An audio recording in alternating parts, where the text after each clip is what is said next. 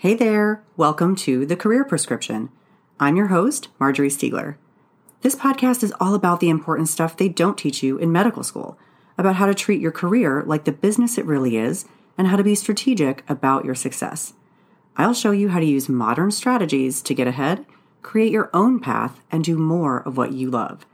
Every episode is inspired by questions from listeners just like you, so be sure to subscribe and, of course, send me those questions so I can use them on a future episode.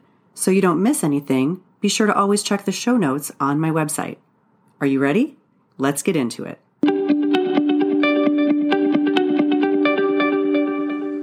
Hey there, welcome back. Today we're going to be talking about the best and worst ways to end a Zoom call. And as per usual, this episode is inspired by a question from a listener. This was short and sweet. This listener writes in and says, people are so numb to Zoom these days. It seems like everyone is multitasking and everything feels like a waste of time. How can I make my meetings actually matter? So that's a great question. It does feel a little bit sad and pessimistic. I hope that people's meetings are not a waste of time, but I do hear you. I know what you're saying. It can feel like a waste of time. And if we're all sitting around sort of connected, but you can tell from looking at other people that they aren't really paying attention, that they are multitasking, folks aren't listening, folks are not engaged, then it certainly can feel like all that time that you spend on Zoom or whatever your other platforms are can feel like a waste of time. And especially if you've been tasked with leading the meeting and you want to do a good job, you want to show up with your best professional presence, you want to wrap things up in a way that feels important. So there's a lot we could say about how to have a good Zoom call, right? A great ways to start, great ways to stay engaged. But today I'm going to focus on the end, because I think a lot of times the end is what lasts, what lingers. It's what gives that lasting impression, right? Beyond that first impression. And I think there are just a handful of things I'm seeing as themes again and again on Zoom calls that I'm on and Zoom calls that folks tell me about, as well as webinars and other conferences that I watch and attend. So there are some habits that people have that just a few tweaks can make a big difference for your colleagues or for the audience, for whomever else is on that meeting with you, that I hope will make it feel like it matters, right? That was the question.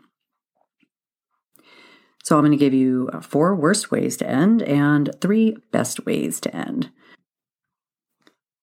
All right, one of the worst ways that you can end your Zoom call is just, surprise, you seem to have run out of time. If you go all the way up to the end of your meeting time or your presentation time and you are not done, so you yourself as the presenter, as a speaker, or the person leading the meeting feels somehow surprised that you ran out of time, this is a huge way to kill the impact of your meeting. You may not have gotten around to some of the most important parts, which are often the summary or the wrap-up or the action items, but also nothing says I didn't prepare like being sort of surprised that it took longer than the allocated time. And one of the reasons I think why so many people are multitasking and checking out is because they do feel like people have become really intellectually lazy when they show up for these Zoom calls. Our meeting structures have gotten much more lazy. People are not really expected to participate or to show up in quite the same way. And that's a sort of self-feeding cycle where when we feel that the people who are showing up are not prepared, then we don't feel like we need to prepare. And it really just, there's a lack of respect for people's time and effort. And that underlying lack of respect really, I think, does make people feel like these meetings are a waste of time. At the end, you don't want it to have felt like a waste of time. And if you haven't gotten around to the punchline, the summary, the action items, the most important parts, because you ran out of time, and critically, because you're kind of surprised that you ran out of time. I mean, it's one thing if you're having really great conversation, super engaged, people are staying, and you need more time and you want to have a follow-up. That's a little bit of a different scenario than just, you're presenting some slides or some ideas and you just kind of run out of time. Or your agenda is too packed with different presenters and different things that you're trying to cram into the time. And so you're surprised that you ran out of time. So your closure of the Zoom call is going to be really abrupt. Oh, sorry, we didn't get to it, all apologetic. And that's just not a way to make it seem like people have spent a good chunk of their time. All right, another terrible way to end a Zoom call is when you, the presenter, seem surprised that you're out of slides. So this is true also in real life when you're giving a presentation and you kind of get to the end and you're, oh, I guess that's all I have. This is not a powerful way to end a call. If you yourself don't even know your material or what you're intending to communicate enough to know that you're at the end, that also shows just that lack of preparation, and it shows a lack of intent and purpose in the meeting. If you're not even aware that you've gotten around to the conclusion or one of the most important parts. I'm amazed at how often I see this. People are flipping through, and then they'll just sort of say, as if caught off guard, oh, I guess that's my last slide, or, oh, I guess that's all I have. Please don't do that. Ideally, you shouldn't be surprised when you are out of slides. And so don't say anything that makes it seem like you are somehow surprised that you're out of slides. Very anticlimactic way to finish any kind of presentation, including a Zoom presentation. All right, third on my list of worst ways to end a presentation or a call is to thank people for coming and listening. Now, don't get me wrong. I know a lot of people are going to not understand me at first. Like, what's wrong with thanking people for coming and listening? But look, if you're thanking somebody for literally just showing up and listening, for coming to your Zoom presentation, then nothing says that your ideas are not worthwhile more than you having to thank someone for sitting through it. Now, it's a great thing to thank people for their ideas, for their participation, possibly even if they're just a listener, for their dedication to a cause, right? Or something like that. So there are many ways you could say thanks and appreciate your audience, but don't thank people for coming or thank people for listening. If you start to pay attention all around you, you'll see that that's how a lot of people close their webinars, they close their meetings, people will close their podcasts, people will close their presentations in big auditoriums like that all the time. Thanks for listening. Thanks for coming.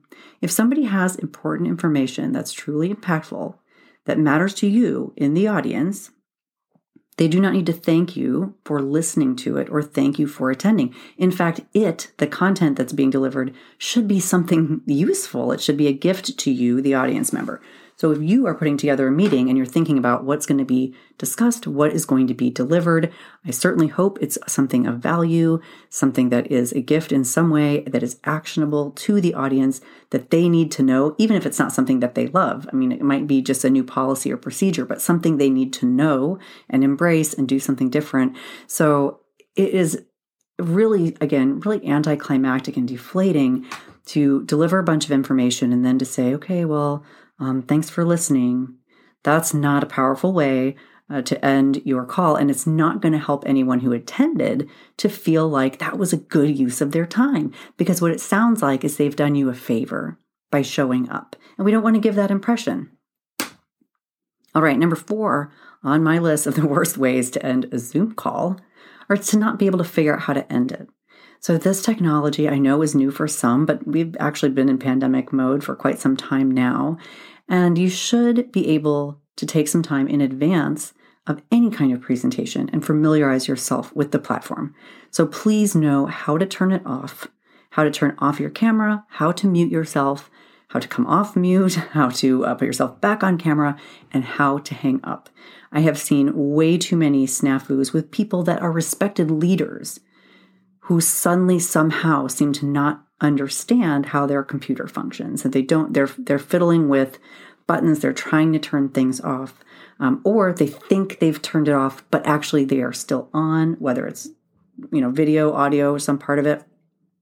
So if people can see you fiddling around, that's not really a power close for sure. And if you think you're off, but you're not, and you go about doing something else, again, this is all very sort of virtual focused, but those are definitely not power ways to close your Zoom call. And while it may not make people feel like that meeting or that presentation was a waste of their time, it will reduce their opinion of you, right? It's going to have some kind of an effect on the sort of public estimation of you if you cannot figure out how to leave the room, essentially.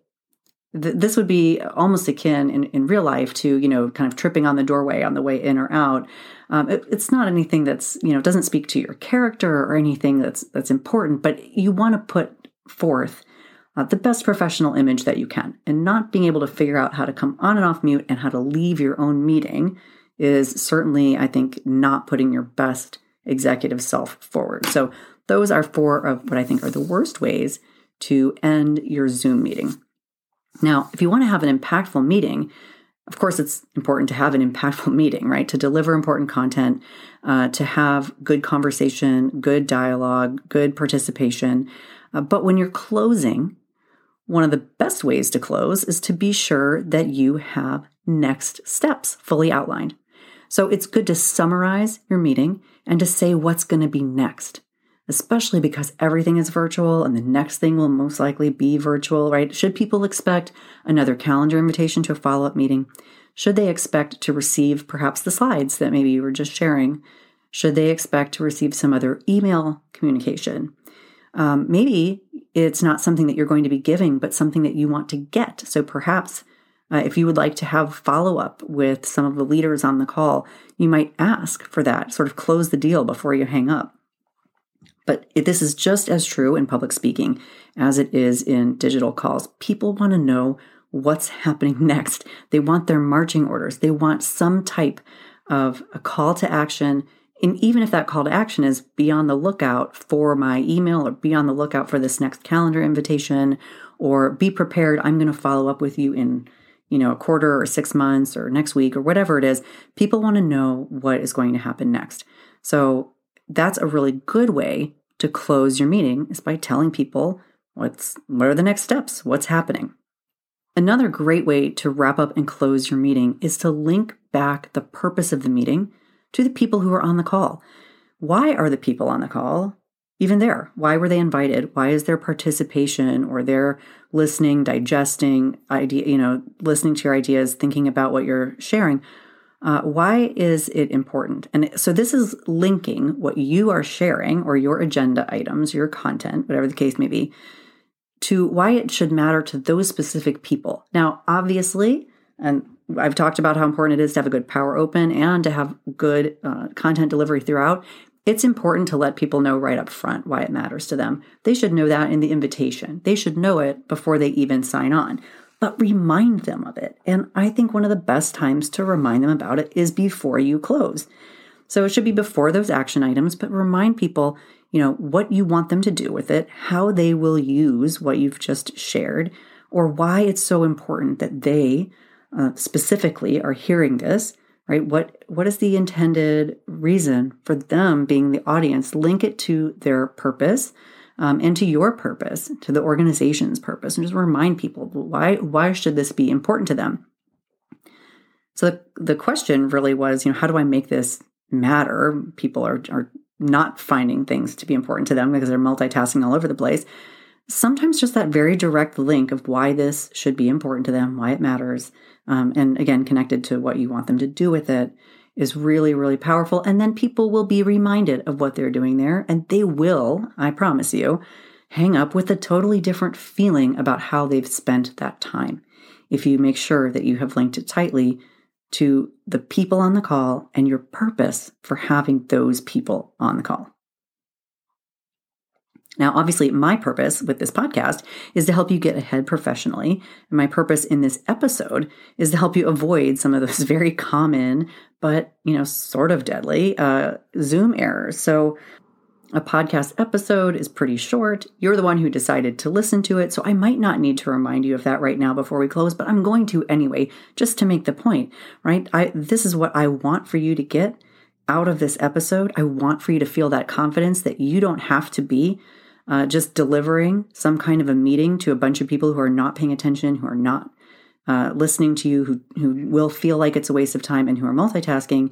If you can avoid, habitually some of these kinds of endings that a lot of people find themselves closing with, and if you can be sure to pack in there a link to the purpose, to the audience, and action items, next steps. Really, really important. Speaking of next steps, since we are living in this virtual world, if you haven't had a chance yet, go listen to episode 21 of this podcast. You can find it at marjoriestieglermd.com/episode 21. It is all about virtual tips for how to give a really great presentation, including some of the things at the beginning, right? How to make that power open, how to be sure to keep people engaged, how to be sure that this is going to be what we call evergreen, right? It's something that can be appropriate when someone's catching the replay, when they're watching it later, as people are often doing these days with things virtually. I also want you to check out episode 15, which is all about how to nail Q&A. Now, I delivered this episode back before COVID, so I was thinking about live audiences at the time, but I still think those principles will apply to you and the work that you're doing now. Also, check out episode 4, which has 10 pro tips for public speaking, really taking your delivery to the next level.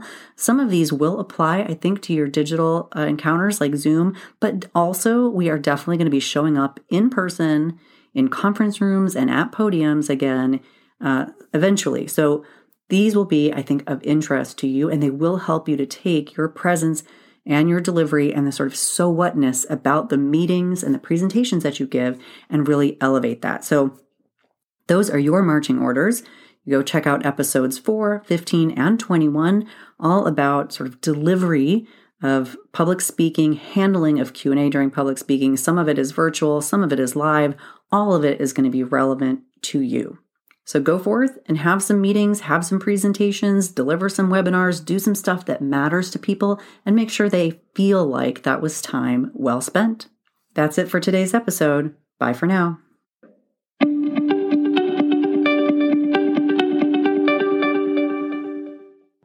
Thanks for joining me on this episode of The Career Prescription. Be sure to leave me a review on Apple Podcasts or whatever podcast player you're using to listen today, and definitely send me those questions so I can answer them and give you a shout out on a future episode. Bye for now.